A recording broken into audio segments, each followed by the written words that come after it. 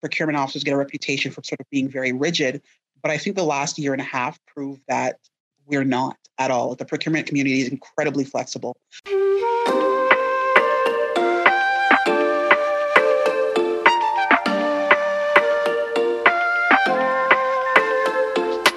Welcome to the Supply Chain Ambassador Podcast. I'm your host, Bruno, helping you navigate the world of supply chain in a fun and engaging way. On today's podcast, I want to learn more about what the Federal Public Service is doing to achieve socio-economic benefits in its federal procurement. Helping me to understand that is Michelle Mascoll.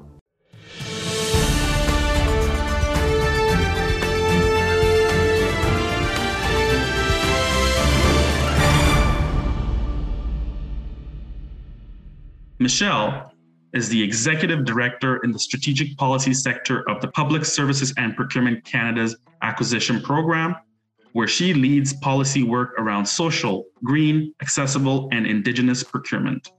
Since 2006, Michelle has built her career in the Canadian federal procurement, holding increasingly senior positions in the field.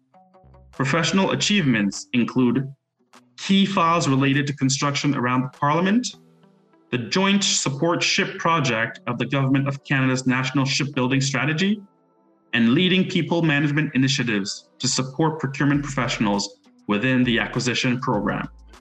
Michelle is committed to diversity and inclusion within the federal government and across its supplier community. Welcome, Michelle. Hi, how are you? I'm doing very well. I'm very excited to have you on the podcast. Thank you. Can you describe your journey and how you got to your current role? I think my journey, in government at least, was pretty unconventional. I can say that I'm originally from Mississauga, so it's a region, and I knew pretty young that I wanted to be a public servant and that I wanted to move to Ottawa. And so, living in a region, it's not one of those things that usually happens. And it was really by accident that I discovered the intern officer program at what's now Public Services and Procurement Canada. That was probably a game changer in terms of my career journey, because when I found procurement, I think I found my niche. It is absolutely something that I adore. I've been in procurement for a number of years, and no matter sort of how I move around in sort of different areas, I worked at the Trade Tribunal for a bit, or in different regions or in different branches within PSPC, I've always sort of stuck to procurement. And so as an executive, my decisions about sort of, career path have also sort of kept me in procurement as well. So all of that, especially with COVID last year, things were really busy. And when the opportunity to sort of move to the strategic policy sector and lead the work around social, Indigenous, complex policy and other things came up, I couldn't say no. That was it. It's just this journey of starting as an IO, and here I am. Wow. The IO program is very pivotal. I applied and I was selected. At that point, I already was very entrenched in the position that I was, in the procurement position I was. So I decided to not take advantage of the program, but I know it's a very great program. And anyways, just wanted to say that. Why is the work? I highly encourage everyone to apply. Every year when it comes out, if they are interested in careers in procurement, this is my shameless plug. Definitely apply for the program. It is absolutely fantastic. Yeah, it is. Why is the work you do so important? The work that I do specifically around sort of policy, especially green procurement, social, Indigenous, is so important because it's laying the framework and the foundation to leverage procurement to benefit Canada and Canadians. And this is allowing us to be very deliberate in supporting the government's socioeconomic objectives. So the work that we do in the strategic policy sector supports pursuing economic empowerment for specific communities, such as Black entrepreneurs, women entrepreneurs, and other groups. It also supports increasing diversity in procurement, which is part of our current minister's mandate, as well as just in general increasing the diversity of bidders on government contracts. So we play a key role in establishing the policy basis that helps us to support the Government of Canada's economic recovery goals. So really, it's about enabling the government to achieve its objectives, and procurement is one of those sort of enabling functions that's very key in government operations. What are some misconceptions about the work that you do? If I look at specifically the work that we do to diversify bidders on government contracts, there's been this misconception that we've seen that in sort of boosting or supporting one group that we're discriminating against all other groups who would then not be eligible to bid on that contract. And in reality, the diversification of bidders doesn't actually discriminate against other groups.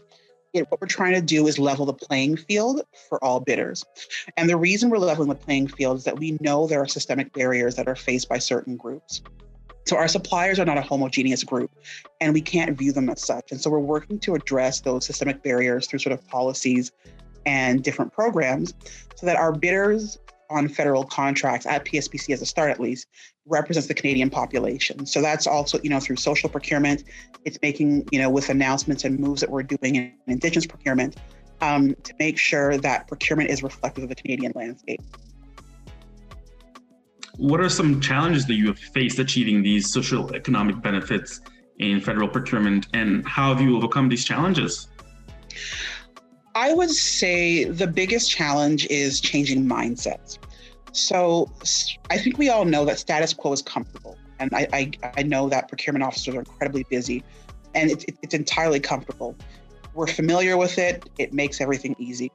And with a lot of the initiatives that my team is working on, what we're going to do is ask people to change their approach to how they plan and execute procurement. Now, I don't think it's an insurmountable challenge. I think we're very fortunate that we're seeing a lot of interest in social procurement, both inside and outside of government. So communication and education are going to be really key in helping us sort of achieve the objective and overcoming the challenge of changing mindsets. Another big piece about changing mindsets is leveraging those who are actually excited about social procurement so they can act as change agents. Change management is going to be so critical, and it's really important that we make people feel like we're bringing them along as part of that journey rather than imposing social procurement on them. So that way, it's sort of this overall gradual change that people are getting used to, and it's not so shocking. One of the things that people don't realize is that we've been doing social procurement in sort of little small ways for a number of years. And so now what we're trying to do really is formalize what's already being done and helping people to recognize what they already have been doing. Now, the second probably other challenge we have, I would say, is implementing and developing the policy and program it's going to be interesting. The team is going to need to figure out how to make social procurement work in the context of the trade agreements. Like everything else, it's not impossible. And I have this amazing manager and teams of analysts that are doing a lot of research to make sure that we can establish a policy and program that works within the legal and regulatory framework that exists for procurement. And so we want to make sure that whatever we land on is basically ironclad. So again, I'm really fortunate to have to work for a great department that's committed to actually implementing social procurement, but also having a fantastic team around me that's doing a lot of work to lay the groundwork for it so that this will be something that can exist 5, 10, 15 years from now. Wow. How have you adapted to the changing landscape that is procurement? I think it's pretty much what we're doing right now with social procurement. I think it's keeping that open mind. It's recognizing that the world continues to change. And as such, the expectation of Canadians and the expectation of industry continues to change with it. For me, just remembering that everything is not static has been really important for me in being able to sort of roll with things as new priorities come through and being able to adapt to them. And so just not being too fixed in my mindset. And that really comes back to the idea of mindset, of not getting stuck in one particular thing.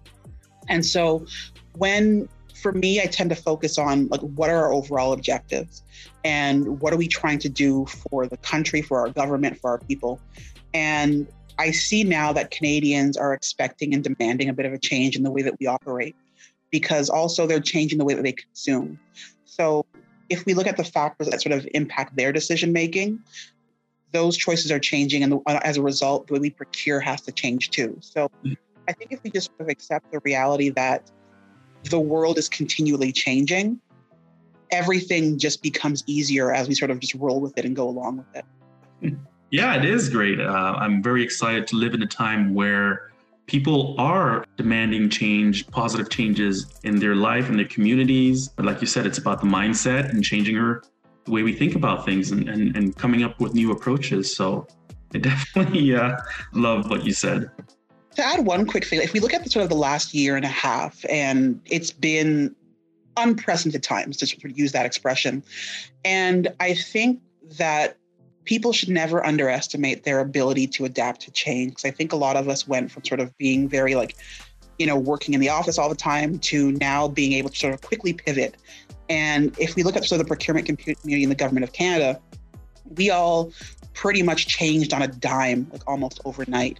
And if that doesn't speak to our ability to adapt, I really don't know what is. And so I think, often procurement officers get a reputation for sort of being very rigid, but I think the last year and a half proved that we're not at all. The procurement community is incredibly flexible. So I'm very excited about what's to come, because I think we've proven who we are and how great we can be. Wow. What is one thing you enjoy about your work in procurement? So when I joined procurement years ago, I had no idea what it is. You apply for a job, I'm like, yeah, it sounds good. And here I am all these years later. And what I love about procurement is the fact that, one, there are so many different areas. You could be in procurement for 30, 40 years, and there's no obligation to continue to do the same thing every day, because it is such a varied field. And then you couple that with the fact that procurement is so key in what the government of Canada does, that I love the fact that I can say that I'm involved in keeping government operations going. And I think a lot of people don't realize that we spend upwards of $20 billion every year in government contracts. And that's huge. And so I really love being part of that community that basically is the engine behind government. Wow. And it's also cool to say I spend money for a living. Not so much anymore, but I buy things. I'm a fantastic shopper. What are some cool initiatives that you're currently working on? So outside of social, my team does a lot of work around green procurement, Indigenous procurement, accessible procurement, as well as the complex procurement policy work at PSPC. And we're actually doing a lot of really exciting things. For example, now under complex policy, the Treasury Board of Canada recently released the Directive on the Management of Procurement. And so my complex policy team is going to be leading the work for implementing that within PSPC. And the new directive is really amazing because it introduces so much flexibility into procurement. So I'm really excited about sort of translating that into something for PSPC that will be able to allow us to introduce a bit more flexibility into the way that we do things and move our procurement a bit more, into a bit more strategic mindset. We're also doing work in the area of Indigenous procurement. And my team is working with Indigenous Services Canada and the Treasury Board of Canada Secretariat on a transformative Indigenous procurement policy and on strategies to implement a 5% target for Indigenous procurement. And what that's aiming to do is to ensure that at least 5% of the value of federal contracts are awarded to Indigenous businesses, which is a key part of the government's reconciliation commitments, as well as something we should just do. So, it's a very whole approach that starts with a lot of meaningful engagement with our Indigenous partners, our modern treaty rights holders, and it goes right down to developing sort of guidance, training, and tools for the procurement community so that we can support the government in achieving this objective. In terms of accessible procurement, which is another fun area, a couple of years ago, the Accessible Canada Act required us to give consideration to accessibility in procurement. And so as part of my team, we have the Accessible Procurement Resource Center, and they do a lot of amazing work with the procurement community in helping them sort of incorporate procurement accessibility considerations into procurement. And a lot of the training they do is really, and I say this a lot, is about sort of changing the mindset so people think about things being accessible by default, so that procurement is inclusive for all Canadians. And so we're doing a lot of work to sort of modernize the tools and engage with industry and understand their needs. That's sort of another sort of cool initiative we're working on too. And then green procurement isn't necessarily one of the newer ones, but it's been around for a bit longer. But we're still doing so much work on sustainability. So we're working really hard to support the development of a federal policy on green procurement, or rather initiatives to support the policy on green procurement. So we're working to sort of incorporate environmental criteria and procurement tools. We're looking at clean technology, procurement opportunities for the government. So how can we start buying more clean tech and supporting those industries?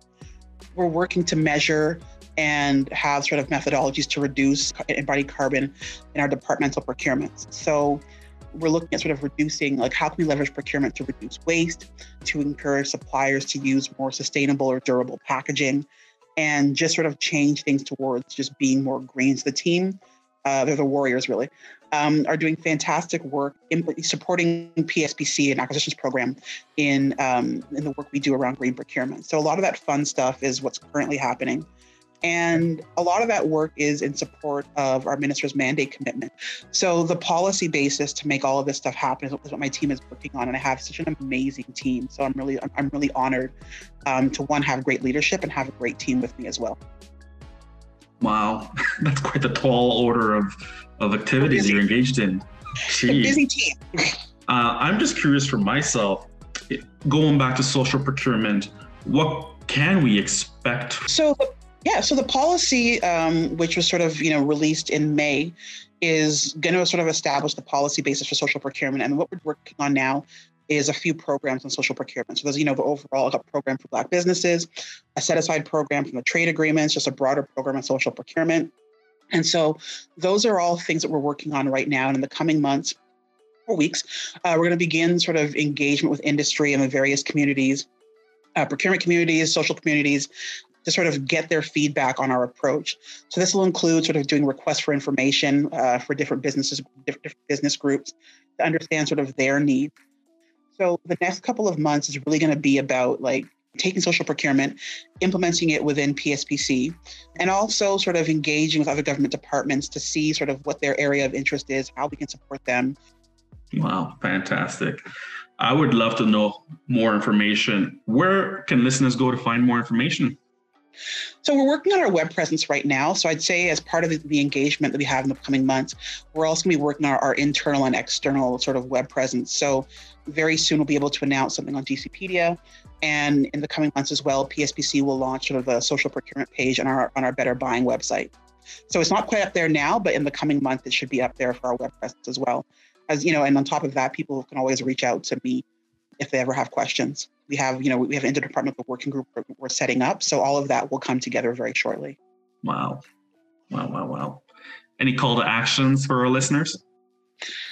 I would say people should start thinking about best value and what it truly means. And one of the things that I've sort of been seized with recently is that best value really is beyond lowest price. I know that we're kind of used to lowest price, bottom dollar, but sometimes, that applies in some cases, but we have to kind of look beyond that. And I think we have to kind of start looking, I want, procurement community to start looking at, how can what we do be used to benefit Canada and all Canadians? And so in other words, how can we start to quantify the benefit of government contracts, outside of just dollar value? And as something really simple, I'd kind of implore your listeners who are procurement specialists, start asking themselves what their contract means for Canadians. And so if someone awards a contract for widgets, is that going to be creating jobs? Is that going to be feeding a family? And so just, start putting thought to what that means. And I think that'll be part of the conversation that's needed to have around changing our perception on best value and really looking at sort of how do we get that return on the investment of government contracts into Canadian communities? Wow. And that's it. Wow, that's fantastic. Well, those are all the questions that I had for today. And I will end off today's podcast with the quote of the day, which is by Mahatma Gandhi. I think we all know who that is, the famous political ethicist, who once said, "Our ability to reach unity in diversity will be the beauty and the test of our civilization." I thought that was just a great quote to end things off and just to remind us that there is great value in our diversity. So once again, I agree wholeheartedly. Thank you, Michelle, for really taking the time to sit with me and to do this podcast. It's been an absolute blast. Thank you so much. It's been a pleasure. And hopefully we can touch base in a year or so to sort of see where things are going about other initiatives. Let's do this again. Yeah, sounds like a plan. Yeah, definitely. I'd love to.